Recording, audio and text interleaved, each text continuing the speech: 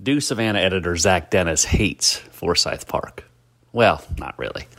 The Do Savannah editor recently penned a column about how Daffin deserves some big-time local arts and cultural events, usually the purview of Forsyth, and the piece continues to stir emotions. We discussed that notion, as well as Remember Savannah icon John Duncan, on this edition of the Commute podcast.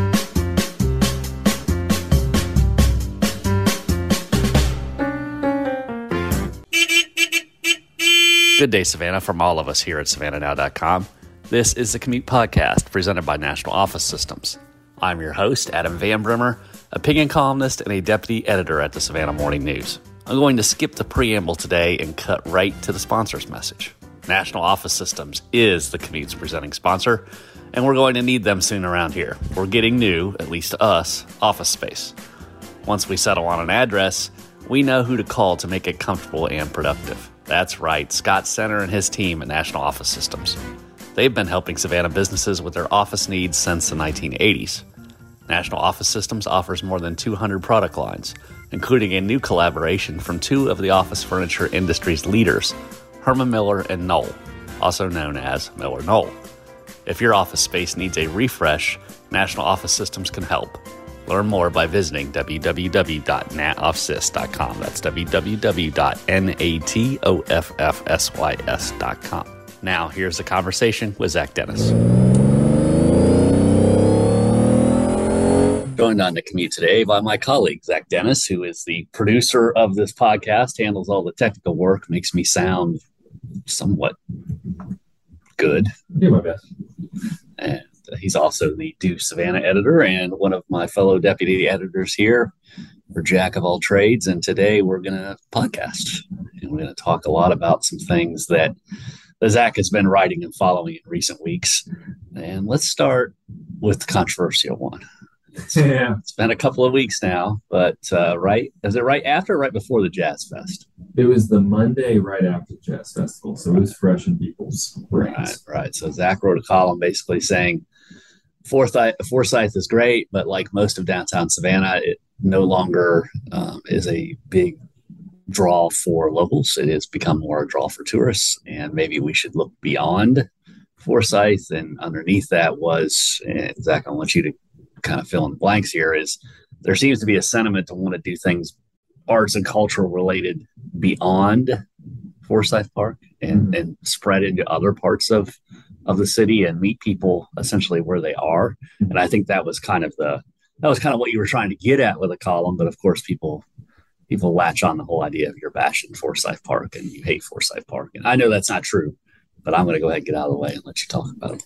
Yeah, the main point of it was that a lot of the arts organizations in town are really they talk a lot about accessibility. So, I've had conversations with Music Festival, with Philharmonic, with Telfair. A lot of them want to be accessible to people.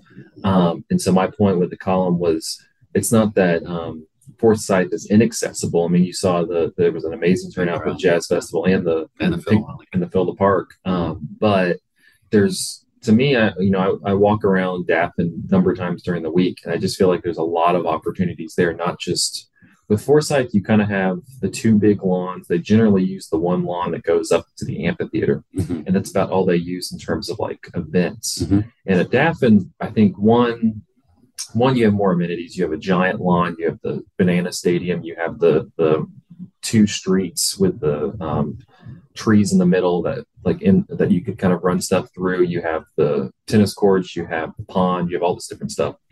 You can utilize and make a more dynamic event by going there. And then accessibility wise, I think and that was kind of the point I was getting at, was that you have a lot of different socioeconomic backgrounds you could tap into if you were at Daffin for people who could walk, because that's the other thing is a lot of people I think are fine driving or biking or whatever to Forsyth, but you could have so many people who have families and more importantly, people who don't go to those events normally, who could probably walk from the east side, from Waters Avenue, from Parkside, from Ardsley Park, and be able to walk there. You have way more parking than you do in Forsyth Park. And I think it just, to me, feels like much more of a community park. Again, Forsyth is great, but it's kind of a meeting place and a target for, that's where the tourists want to go, because you see it on, if you had a picture of Savannah for, a travel guide, you'd probably have the fountain at Forsyth Park. Visit Savannah must have it from every angle. Exactly. And there's nothing wrong with that. But I'm kind of like, I think if we're going to make accessible, community-oriented festivals, it should probably be in Daffin, where I think you can, one, do something more dynamic, and two, activate the community a little bit more. And I think we're starting to see, and maybe it's just coming out of COVID, but I know there was a festival on the square in Gordonsville. I know this weekend there's a festival in the square in Hall Park, which is a large square. There's these green spaces all over town on the south side, and Windsor, everywhere that could host these kinds of events. And you're right, it is kind of interesting that Forsyth tends to get everything. I mean, for obvious reasons, that's the most recognizable. And so the city said, it has the pedigree. Right. That was their description. Right. And then, of course, we have events down on Bay Street, Rossiter Place. What is the name of that park? Emmett Park. Yeah. And of course, there's some commercial things that go on in the city market and Plant Riverside, and then you got to look down the road at Canal District. There's going to be a lot of green spaces there. Yeah. So there's plenty of opportunities there. Bottom line, though, is you hate Forsyth Park. I do. That was the immediate email I got. And so it was this woman chastising me, saying that she and her family had a wonderful time at the Jazz Festival, and I'm taking that memory away from her. Which, if you're listening, I am trying to take that memory away from you. We also had some letters to the editor to that, and too. Let's kind of spin off of that. Is you mentioned wanting the arts and culture organizations wanting to get out. The Philharmonic has done a lot of that. This year, right? I went to one that was over at the Yacht Club on the Islands. I know there was one in Isle of Hope. Those kind of events have a lot of potential, right? Well, and you mentioned the Gordonston Fair and the Hall Park Fair. Those are great opportunities. We talked on this podcast a couple weeks ago with Kay Harada and Amy Williams with Philharmonic, and they said that they got a lot of positive responses from the community from those, because they had people. The thing we talked about was, again, you don't recognize how many new people have moved here compared to people. So there's a lot of people in town who are not familiar with the Philharmonic, not because they have been silent, but because they moved to town, they probably aren't aware. And so then when they're in their neighborhood, they're going, oh, this is really cool, I should check them out. And they ran into those people as much as longtime patrons. But the Gordonston one, I stopped by that was a really nice, if anything, I felt like they could have activated, there was a lot of just empty space. They could have activated even more things. I mean, they had a really nice setup. Panhandle Slim was there. They had music. They had food. It was a really great little event. And I'm like, this is awesome. You're there in the neighborhood. And then if you read the Do Savannah article that's online now about Hall Park, that the guy, he and his husband are who are running it are from Atlanta. And they kind of saw this and was like, why can't we be activating these spaces? And so they're hoping that what they do, which is kind of a nice small family community fair, let's do that in Baldwin Park. Let's do that in, just all around the city, because you have these nice squares and you have people who are engaged. And so highlight the neighborhoods that are not just downtown. And I think that'll open up the city a little bit more, because it'll allow people to, one, feel much more engaged in the community, and two, it just kind of spreads things out. So it's not all just, as you're saying, like River Street, Forsyth Park, and things like that. And we could eventually start to see it get organized and have a bit of a rotation, right? Yeah. We got such a, for lack of a better way to put it, a short season for these festivals, just because our weather is either too cold or too hot most of the year. And we've seen in the last couple of weeks, we had in Richmond Hill, they had the big festival. 2 weeks ago, Beaver had a big festival. So Savannah can certainly find its own little rotation going on. Yeah. And I hope that's a good point, because I hope there's communication and collaboration there, because a lot of the issues, and this might just be another column, is Savannah arts organizations are fantastic, but they also work, but they don't work together necessarily. They work in silos. And so there's all this cool stuff happening that kind of can intersect with other cool stuff happening, but everybody's off thinking they're inventing the wheel. And you're just like, no, if you guys kind of coordinated a little bit more, you can make something really nice. And you've seen the benefits of that. Two Tides has done that with their things. Sulphur Studios with their First Fridays are a great collaboration between the whole block. Like when they work. But I hope as we expand this neighborhood fair program. I hope we see everybody collaborating. So yeah, it's not just there's 3 neighborhoods in one weekend. I want to talk a little bit about John Duncan, who passed away recently. But since we're on the topic of arts, you wanted to plug something that's coming up tonight, Thursday. It kind of relates. I did talk to this person as a part of the Duncan story, but yeah, George Dawes Green, who just came out with a new book called Kingdoms of Savannah. He grew up in Brunswick, is familiar with the area now, lives in New York, but he's going to be he's doing an event with the Book Lady in the Learning Center tonight at 7 p.m. It's $10, but I've really been, since talking to him and talking to a few of the people who are on the panel, become like incredibly fascinated with this topic of marine communities. And so the short version is a lot of people, enslaved people who escaped, they didn't necessarily go the routes that we're familiar with that we were taught in school, like the Underground Railroad up north. There was actually a vast majority of them that would go off on their own and kind of form these autonomous communities. The largest one in the United States was in Bear Creek, 20 miles up river near Richmond Hill. Oh, really? And so again, maroon community, like they had generally a few homes. They would have some crops. They were near the plantations where they escaped from because they were still family members and people that they took care of from there. But this Bear Creek one was fortified. It was initially started by a number of Revolutionary War soldiers, Black soldiers who fought for the British, who then went and formed this community. They were found out. They went to South Carolina, came back to Georgia a few years later. But it was a heavily fortified, like it had a sentry. I mean, it was very fortified, which is why they call it the Bear Creek Fortress. And there were over 100 people there. There was 17 acres. They had corn. They had a bunch of other crops. They had families there. And so we have a number of scholars, 2 local people and 1 coming from, I want to say New York as well, who have studied this. The 2 local people have studied like this area as well as these types of communities in Savannah. And so it's going to be really fascinating. I'm excited.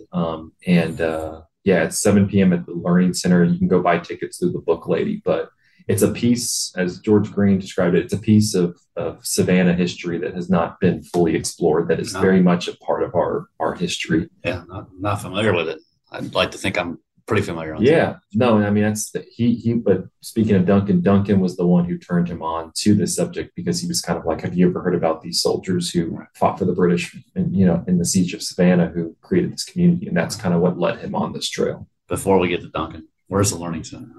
It's at Senior Citizens Inc. there on Bull Street. South of Victory. South of Victory. So it's over there. I think it could probably fit 200 or so people. I don't know how many people have bought tickets, but I think it's worth $10. I mean, you're supporting the Book Lady and the Learning Center, who both do good work, and it's going to be a fascinating time. And the one woman, Dr. Diouf, who I talked to, is like the leading scholar on these communities in America. So it's very exciting. Before Zach and I remember John Duncan, a break in the programming to encourage you to subscribe to the Savannah Town Square Opinion Newsletter. Every week, subscribers to the newsletters get a sneak peek at an opinion commentary, get to weigh in on a Vox Populi topic, get caught up on our latest podcast topics, and get access to a collection of our latest opinion works. All of that delivered right to your email inbox. Go to savannahnow.com/newsletters and sign up. And you don't have to subscribe to the Savannah Morning News or savannahnow.com to get the newsletter, so there are no excuses. Now, back to the discussion with Zach Dennis.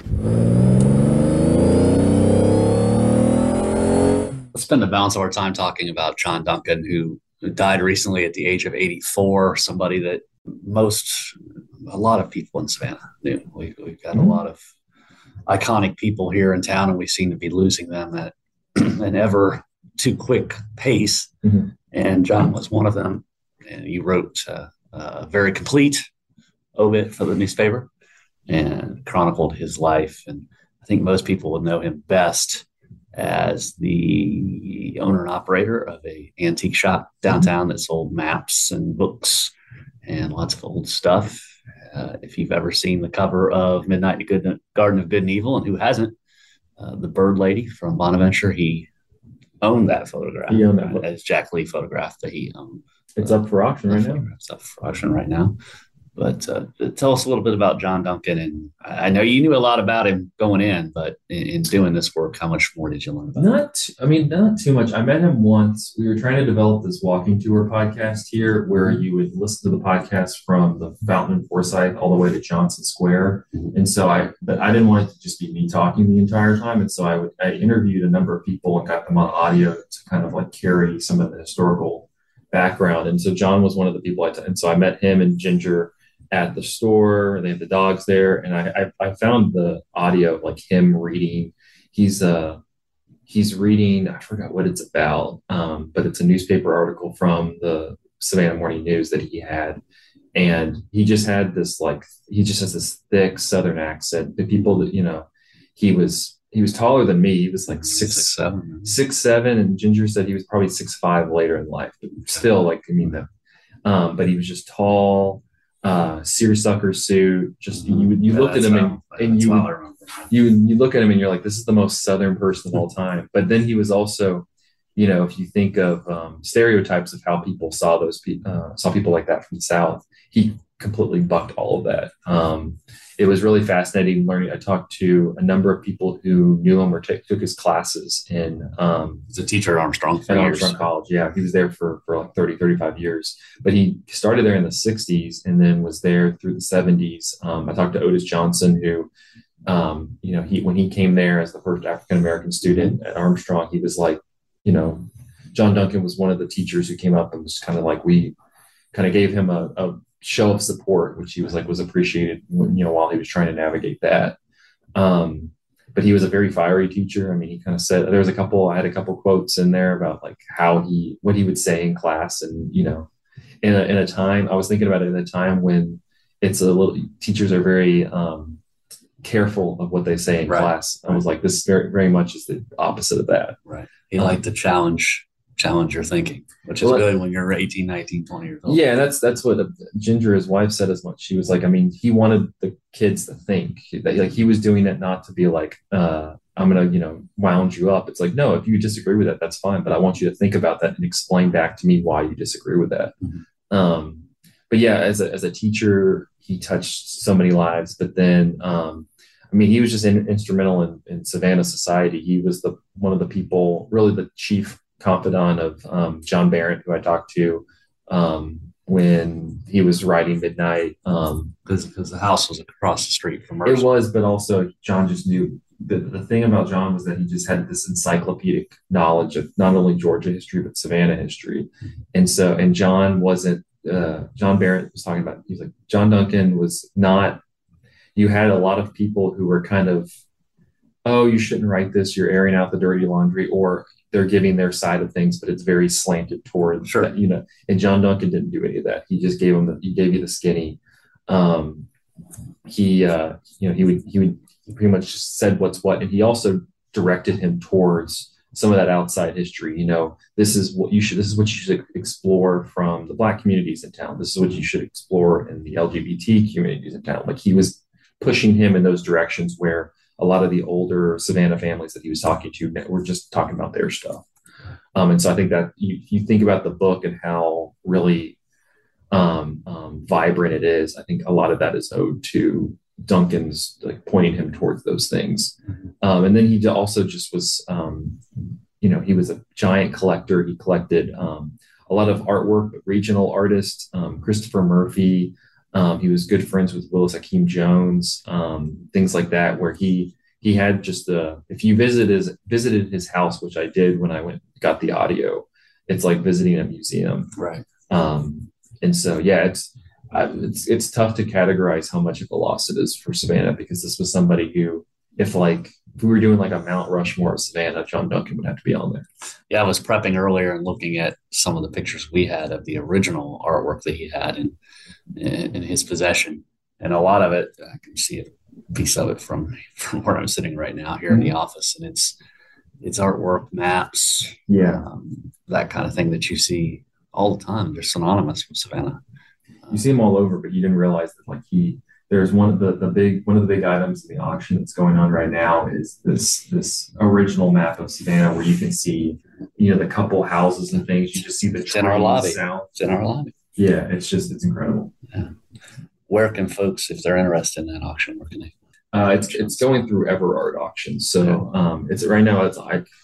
I think it continues to the end of today or through the end of Thursday. Yeah, it does. And so, yeah, you can go and bid there. But yeah, I mean, you have this map, you have a number of different items. I mean, the big ones, the big ticket item, I feel like is the Bird Girl photograph that's also signed by Jack Lee as well as John Barrett.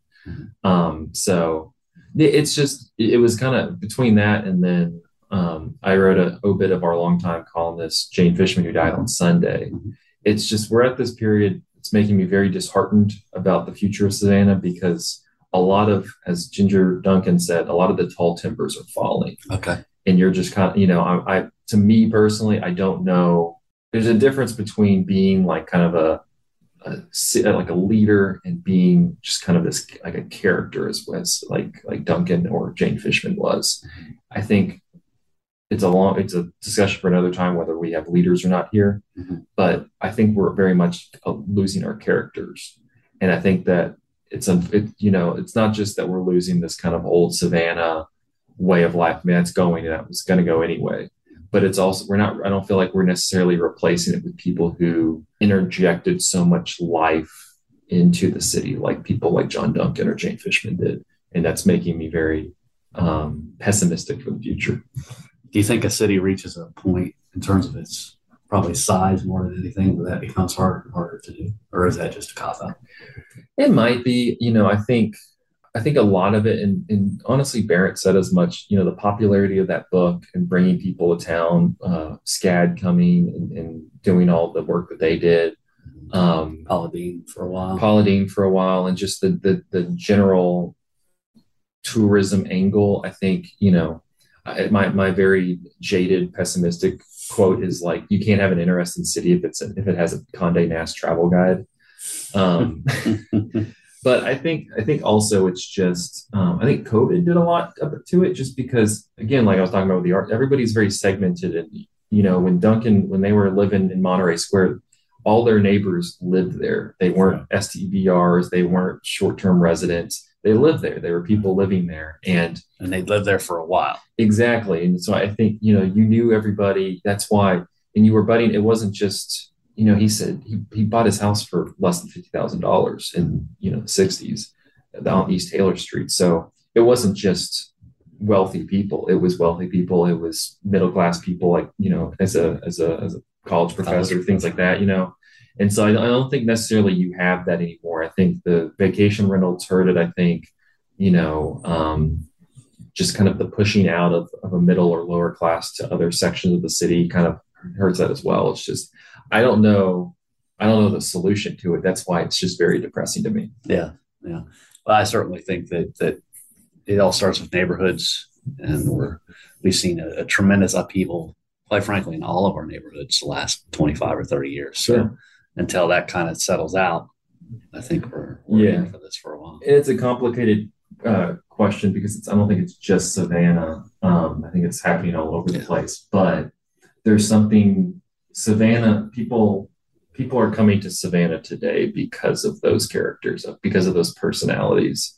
And so it's just, old things fall and new things come in. But the question I guess we have to ask ourselves sitting here today is like, what new things do we want to settle in to kind of make this a city that we want to live in? So it's just people like John Duncan and Jane Fishman made it a city that you wanted to live in. Yeah. Sounds like a podcast for another day. Oh man. Yeah. Zach, always good to visit with you. I know you were, I guess it was last month now, you were gone for a while. You went to Toronto Film Festival. So we're going to roll that back out ahead of the SCAD Savannah Film Festival. We'll sit down and have a film discussion. Yeah. And you can show just how ignorant I am, because if it was a movie made after 2000, I probably haven't seen it. They're doing a Blade Runner screening at SCAD Film Festival. There you go. There you go. The remake or the original? The original. Okay, good. Look forward to that. But thank you so much for spending time with me today, Zach. Sure. That's all for this edition of the Commute Podcast. Thanks one last time to our presenting sponsor, National Office Systems. Before I sign off, remember that we publish new Commute episodes every Tuesday and Thursday. Whatever your interests, you will find interviews of interest in our archives.